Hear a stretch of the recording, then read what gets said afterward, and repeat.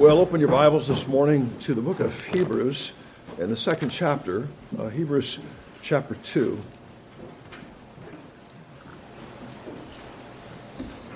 And I'm going to read beginning in verse 5 down through verse 9 of Hebrews chapter 2. Then our focus will be particularly on the 9th verse this morning. But Hebrews chapter 2, beginning in verse 5. For he did not subject to angels the world to come, concerning which we are speaking. But one has testified somewhere, saying, What is man, that you remember him, or the Son of Man, that you are concerned about him? You've made him for a little while lower than the angels. You've crowned him with glory and honor, and have appointed him over the works of your hands. You have put all things in subjection under his feet. For in subjecting all things to him, he left nothing that is not subject to him. But now we do not yet see all things subjected to him. But we do see him who was made for a little while lower than the angels, namely Jesus, because of the suffering of death, crowned with glory and honor, so that by the grace of God he might taste death for everyone. And let us pray.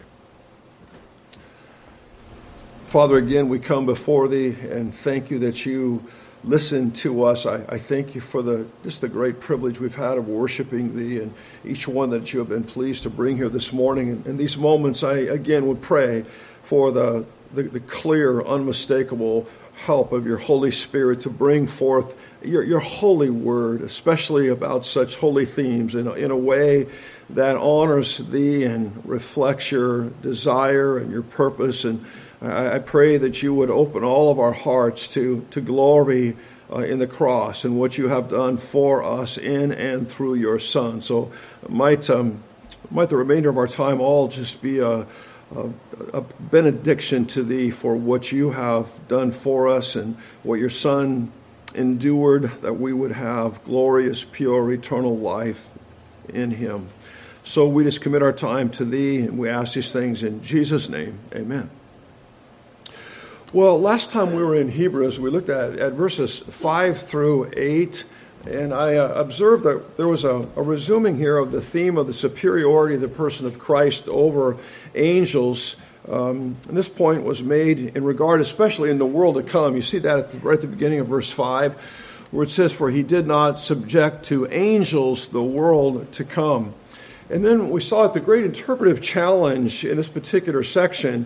Verses 6 through 8 are a quote from Psalm chapter 8. And the great challenge is, does that refer to man, or does that refer to the person of Christ? And as I indicated, a really good case can be made that it does refer to the person of Christ.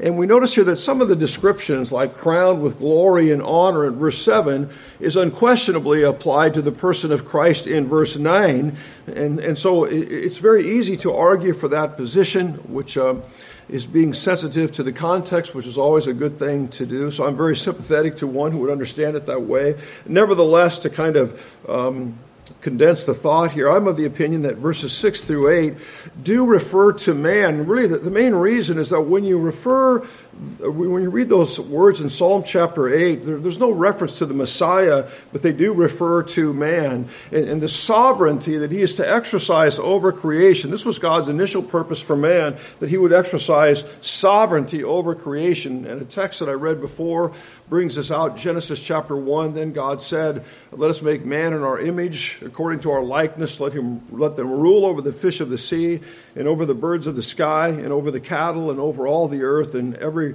creeping thing that creeps on the earth. And God created man in his own image. In the image of God, he created him, male and female, he created them. And God blessed them. And God said to them, Be fruitful and multiply and fill the earth, subdue it, and rule over the fish of the sea and over the birds of the sky and over every living thing that moves on the earth. However, that intended design you could call it the delegated sovereignty of man was cut short because of sin. As one commentator noted, the ground originally produced good things naturally and abundantly for man to have for the taking. Now it produces thorns, weeds, and other harmful things naturally and abundantly. Whatever good things man now gets from the earth come only by tiresome effort. Extremes of heat and cold, poisonous plants and reptiles, earthquakes, tornadoes, floods, hurricanes, disease, war, all these were released upon man after the fall. And the great reformer John Calvin said, "The wild beasts ferociously attack us. Those who ought to be awed by our presence are dreaded by us.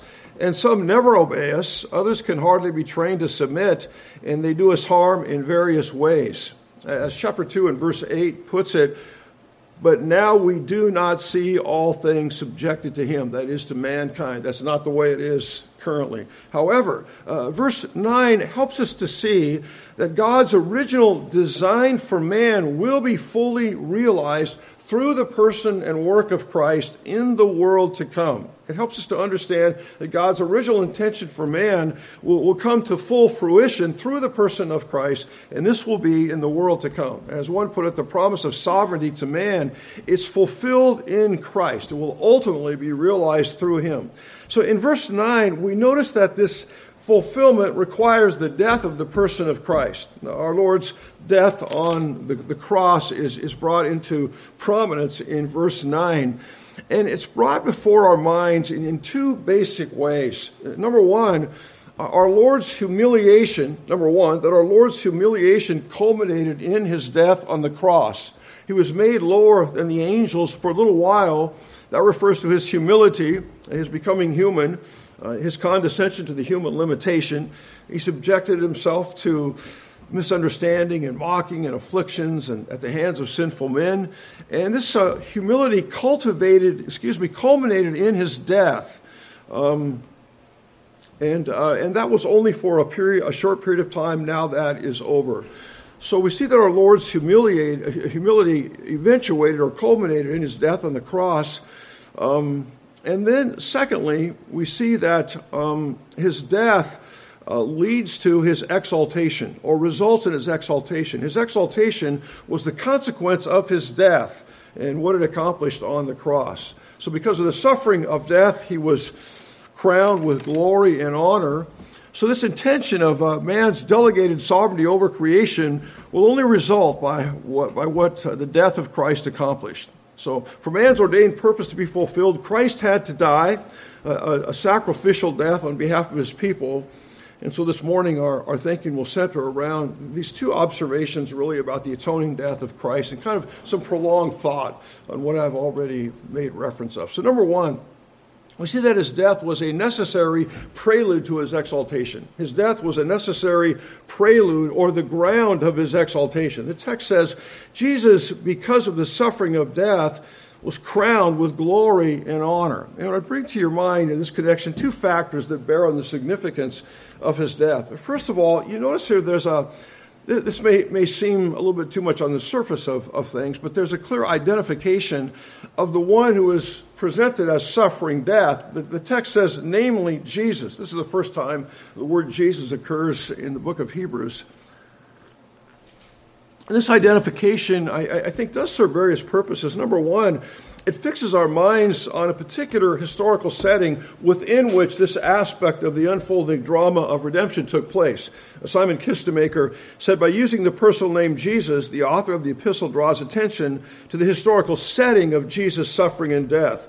We assume that the name, he writes, was vivid in the minds of the first readers of the epistle because of the steady preaching of the gospel. These readers were acquainted with the details of the life, death, and resurrection and ascension of Jesus. Secondly, this identification emphasizes the humanity of the person of Christ. She shall bring forth a son, a human being, thou shalt call his name Jesus. B.F. Westcott wrote, the personal name Jesus, which always fixes attention on the Lord's humanity, occurs frequently in the epistle. And Peter O'Brien, it here It here points to his humanity, suffering, and death, which made him seem for a while to be inferior to angels. Thirdly, it's a name that brings to mind his work as Savior. Not only his humanity, but his particular work as Savior. She shall bring forth a son, thou shalt call his name Jesus. He shall save his people from their sins. Kistemaker wrote, the name Jesus calls to mind the concept of salvation. Jesus, the Savior, gained glory and honor for himself and life eternal for his people. Well, then, a second factor which bears on the significance of our Lord's death, it's the condition that he endured in connection with his death. The kind of death that he endured involved great suffering. The text says, because of the suffering of death, he was crowned with glory and honor. O'Brien wrote, whenever the writer speaks of the death of Jesus, he used this verb to suffer and its derivatives. And it can mean the idea that either the suffering which consisted in death or the death he suffered. They're very close in meaning to one another. So his dying included or consisted of suffering. Now, this suffering can be thought of, I believe, in two different ways, or having two different dimensions to it. Number one, there was a physical dimension to his sufferings, a physical sense. O'Brien says it points to the harsh reality of Jesus' violent death on a cross endured for the benefit of others. We sang about it earlier this morning. Death by crucifixion was extremely painful, as you can imagine. We're aware Jesus was nailed to a cross. And on the cross for about 6 hours, from 9 o'clock in the morning till 3 in the afternoon, the prophet tells us he was pierced through for our transgressions. He was crushed for our iniquities. The chastening of our well-being fell upon him, and by his scourging we are healed. So one aspect of this death and this suffering is the physical dimension. And secondly, there was a spiritual/emotional dimension connected with his sufferings. That this is what really puts his death in a unique category. Many of you are readers of church history, and there are martyrs and followers of Christ who had suffered tremendously just because they loved the Lord of glory. Many were killed in very violent and painful ways and burned at the stake. But his death is in a very unique category, uniquely and exclusively. It entailed receiving the full measure of God's wrath for the sins of all the people whom the Father had given to him. Again, the prophet says, surely our griefs he himself bore, and our sorrows he carried. Yet we ourselves esteemed him stricken, smitten of God, and afflicted. Therefore I will allot him a portion with the great, and will divide the booty with the strong. Because he poured out himself to death, and was numbered with the transgressors, yet he himself bore the sin of many and interceded for the transgressors. So this dimension of his suffering is seen actually down in verse 17, where it says to make propitiation for the sins of his people. Propitiation is a term that emphasizes the turning away of the wrath of God on the basis of effectual sacrifice on the cross. So no small part of our Lord's sufferings, they had to consist of him being an infinitely holy person, yet bearing the full measure of God's wrath against the sins that he bore for his people. And this was to satisfy the demands of justice. So this suffering of death has a physical dimension, has a spiritual dimension, and we can add, we see also it's presented as a necessary prelude to exaltation. We've touched on this. It's a necessary ground or preparation for his exaltation. Because of the suffering of death, he was crowned with glory and honor. He was rewarded, so to speak, with glory and honor. He was crowned with glory and honor by the Father. The basic idea of glory is splendor or brightness or radiance. And it's widened to denote the glory, the majesty, or the sublimity of God. And it also applies, as you know, to the person of Christ. The Word became flesh and dwelt among us. We beheld his glory, glory as of the only begotten of the Father, full of grace and truth. The night before our Lord was crucified, in his high priestly prayer, he says, and now glorify thou me together with thyself, Father, with the glory which I had with thee before the world was. And we see also in that prayer what his true desire was for the people whom the Father had given him. Father, I desire that they also, whom thou hast given me, be with me where I am, in order that they may behold my glory, which thou hast given me, for thou didst love me before the foundation of the world. Then to his disciples he said, truly I say to you, you have followed me in the regeneration, which the Son of Man will sit on his glorious throne. And then speaking of his return, he says, It says, and then the sign of the Son of Man will appear in the sky, and then all the tribes of the earth will mourn, and they will see the Son of Man coming on the clouds of the sky with power and great glory. And then we also see the term honor. That is to be highly respected or revered. Now, in our Lord's first coming, he was not highly respected. He was not revered. He was misunderstood. He was mocked. He was derided. He was beaten. He was rejected. He was executed in a most humiliating and public way. But when he returns, every single person in the universe will acknowledge the reality of his lordship, because the Bible says this: at the name of Jesus, every knee will bow, of those who are in heaven and on earth and under the earth, and every tongue will confess that Jesus Christ is Lord, to the glory of God the Father. Now, also we notice in this connection that there's a pattern in Scripture, therefore, that suffering and glory go together. First is the suffering, then comes the glory. As others have pointed out, first comes the crown, then comes the cross. Westcott wrote, "The endurance of the uttermost penalty of sin was the ground of our Lord's exaltation in his humanity." And the Apostle Paul put it like this: being found in appearance as a man, he humbled himself by becoming obedient to the point of death, even death on a cross. Therefore, because he became obedient to death on a cross, therefore also God highly exalted him and bestowed on him a name which is above every name. So first comes the suffering, then comes the glory. Now, as suffering is followed by glory as a pattern in the life of our Lord, it is also with those who would take up their cross and be followers of him. 1 Peter 4:13 says, to the degree that you share the sufferings of Christ, keep on rejoicing, so that at the revelation of his glory you may also rejoice with exultation. Paul put it like this: I consider that the sufferings of this present time are not worthy to be compared with the glory that shall be revealed in us. So in the first place, we see that his death is presented as a necessary prelude to glory. He was crowned with glory and honor. Secondly, we see here that his death is presented as the goal of his humiliation. The goal of his humiliation. He was made a little lower than the angels for the purpose of tasting death for all his people, so that by the grace of God he might taste death for everyone. Now the text emphasizes the condition which accompanying our Lord's death, physical, spiritual suffering, now that he might taste death for everyone. So the suffering of death is presented here as the ground or the basis of his exaltation. He was crowned with glory and honor because of the suffering that consisted in his death. Now his death is presented as the goal of his abasement, or the goal of his humiliation. He's been made for a little while lower than the angels, so that, for the purpose of tasting death for everyone. William Lane wrote, the purpose of Jesus' abasement to the human condition is expressed by the clause that he might taste death for everyone.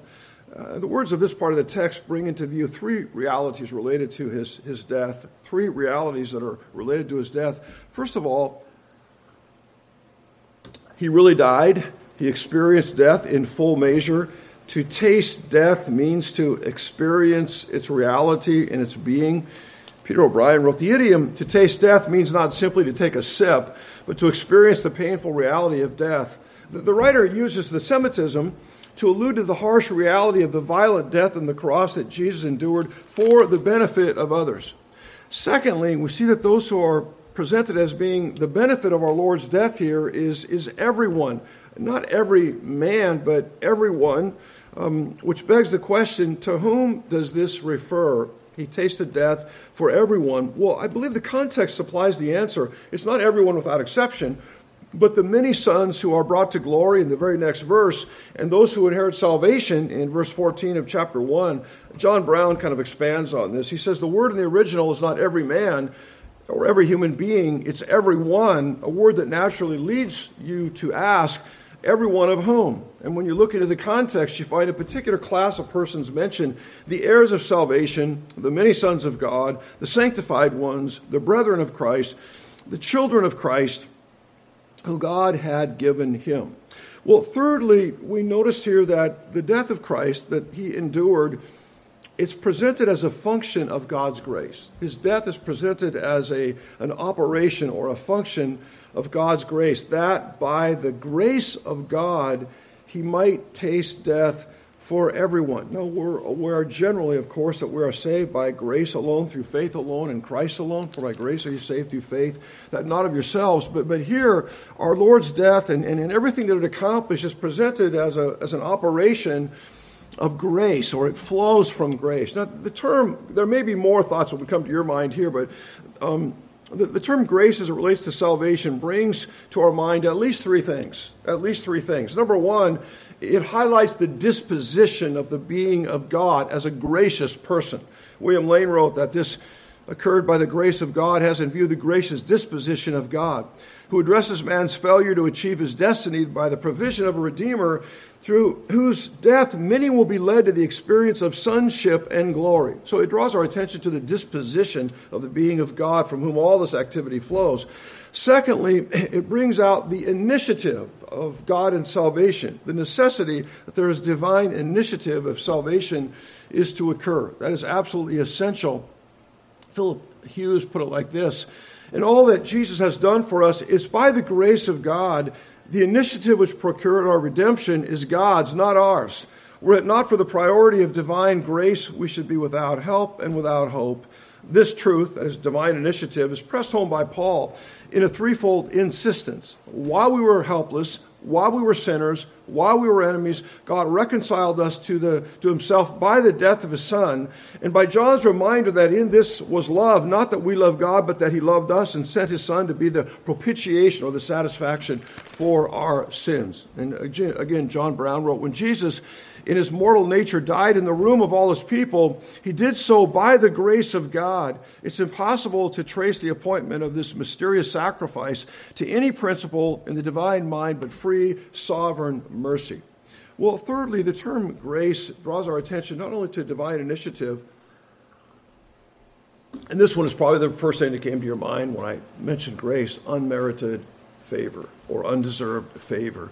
It means that salvation is a gracious gift apart from or completely excludes our works. The moment works enter the picture insofar as grace is concerned, then insofar as salvation is concerned, then grace exits completely. But according to the Bible, all of our works are regarded as filthy rags when it relates to salvation and being accepted by the being of God. That their only function is condemnation, not to commend us to God. So we rightly glory in the reality of God's grace, unmerited favor. I do think it's helpful in thinking about the concept of grace, if you pull in from the greater witness of Scripture, to think of it as what I would call a substitutionary concept. And what I mean by that is when we think of grace, we think of unmerited favor, or of unmerited favor, but that is in the place of something else. It is in the place of merited wrath. And it's helpful to put the two together, I think, to really get a full, complete picture of the idea of grace, and even more, to really glory in the reality of grace. It's helpful to understand that it's unmerited favor in the place of what we know we truly deserve. And that's the area that really causes us to rejoice and glory in grace, because we realize in our better moments what we truly deserve is not grace. What we truly deserve is not mercy. What we truly deserve is the eternal wrath of God. Now, I can't convince you that you deserve wrath, and you can't convince me. I mean, I can say that, you can say that. It has to be a work of the Spirit in the soul. But the more that we embrace the reality that we, in fact, are vile sinners, what we really deserve is eternal punishment, and we're persuaded of that, then we begin to glory in the reality of grace. In fact, one hymn writer put it like this: amazing grace, how sweet the sound that saved a wretch like me. I think Newton actually believed that. I think he believed he was a vile wretch. And I think the reason we sing that is we know it's true of ourselves also. We know that we're all great sinners. And we know the only way we're reconciled with the being of God is not how wonderful we are. It's completely on the work of another. And that is a function of the grace of God. And the death of Christ and the suffering of Christ should be thought of as emanating and flowing from a gracious disposition of God. It's undeserved. It's unmerited. It flows from the merciful character of the being of God. So we see here there's a necessary prelude to his exaltation. He was crowned with glory and honor because of what he accomplished on the cross. And also his death is presented as the goal of humiliation or the goal of his abasement. And it's also a function. It flows from the gracious character of the being of God. And let us pray, shall we? Father, we do thank you this day for your many, many kindnesses to our soul. We thank you for the reality of the gospel. We thank you for your Son and what he was pleased to accomplish for us on the cross. We thank you that left to ourselves, we would be lost. We would be lost forever. We thank you that without divine initiative, we never would have repented. We never would have responded to the gospel. So we thank you for the reality and the glory of your marvelous, kind disposition to us. We thank you that you are the one who began the good work in us, and therefore you will complete it until the day of Jesus Christ. So I pray that you would apply these truths to our own soul and our own heart for your honor and your glory. And we ask these things in Jesus' name. Amen. Well, I want to ask the brothers who are serving in the Lord's table if you would come forward at this time.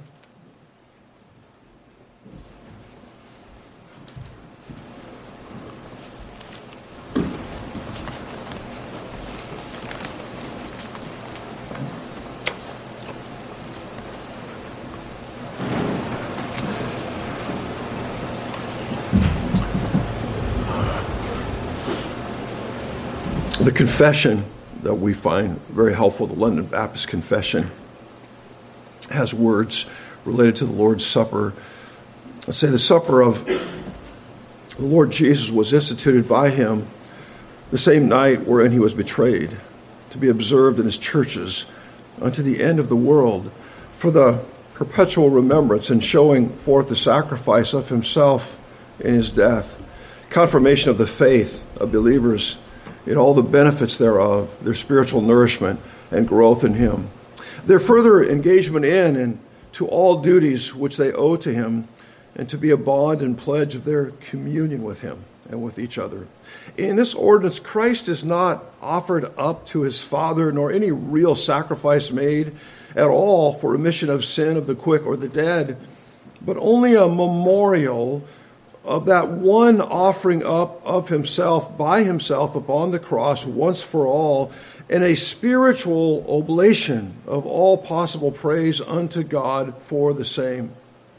And Paul wrote in 1 Corinthians chapter 11, I received from the Lord that which I also delivered to you, that the Lord Jesus, in the night in which he was betrayed, took bread. And when he had given thanks, he broke it and said, this is my body, which is for you. Do this in remembrance of me. In the same way, he took the cup also after supper, saying, this cup is the new covenant in my blood. Do this as often as you drink it in remembrance of me. For as often as you eat this bread and drink the cup, you proclaim the Lord's death until he comes. And let us pray. Father, we thank you that we can have some prolonged thought on what your Holy Son has done for us. We thank you for the fact and the reality and the glory of his suffering in our stead. We thank you that he bore the totality of your wrath against sin. We thank you that your justice was fully, completely satisfied in his work on our behalf. We thank you that we can glory in the cross of Christ. And we do pray as we approach the observing of the Lord's table, that you would cause us to glory and rejoice in what you have done for us forever in your Son. And we ask these things in Jesus' name. Amen. Just a few thoughts as we approach the observing of the Lord's table. This is for Christian believers. So if you're here this morning and in your heart of hearts, you know that you have repented of your sins. You know that you are completely relying on the person of Christ as your Savior. You know that you are accepted by him on the basis not of anything that you have done, but on the basis of his work. Then you are more than welcome to join with us. And as we observe the Lord's table, we want to focus as much as we're able to do so on this thought of Him receiving the punishment that our own sins have merited and deserved. And words like redemption, which speak of being purchased from the marketplace of sin, or reconciliation to the being of God through the death of His Son, or the propitiation, having His wrath turned away. These are the kinds of words that we want to kind of embrace in our minds and glory in what He has been pleased to do for us. So let us consider these kinds of things and just look to Him one more time in prayer. Father, we do thank You for Your Son, and as we partake of these elements, we pray it would redound to Thy glory. We realize they are symbolic, but we do pray, as we are seeking to be pleasing to Thee, that You would use this for Your glory. We pray that it would strengthen our hearts and increase our devotion and our love for the person of Christ. And we ask these things in Jesus' name. Amen.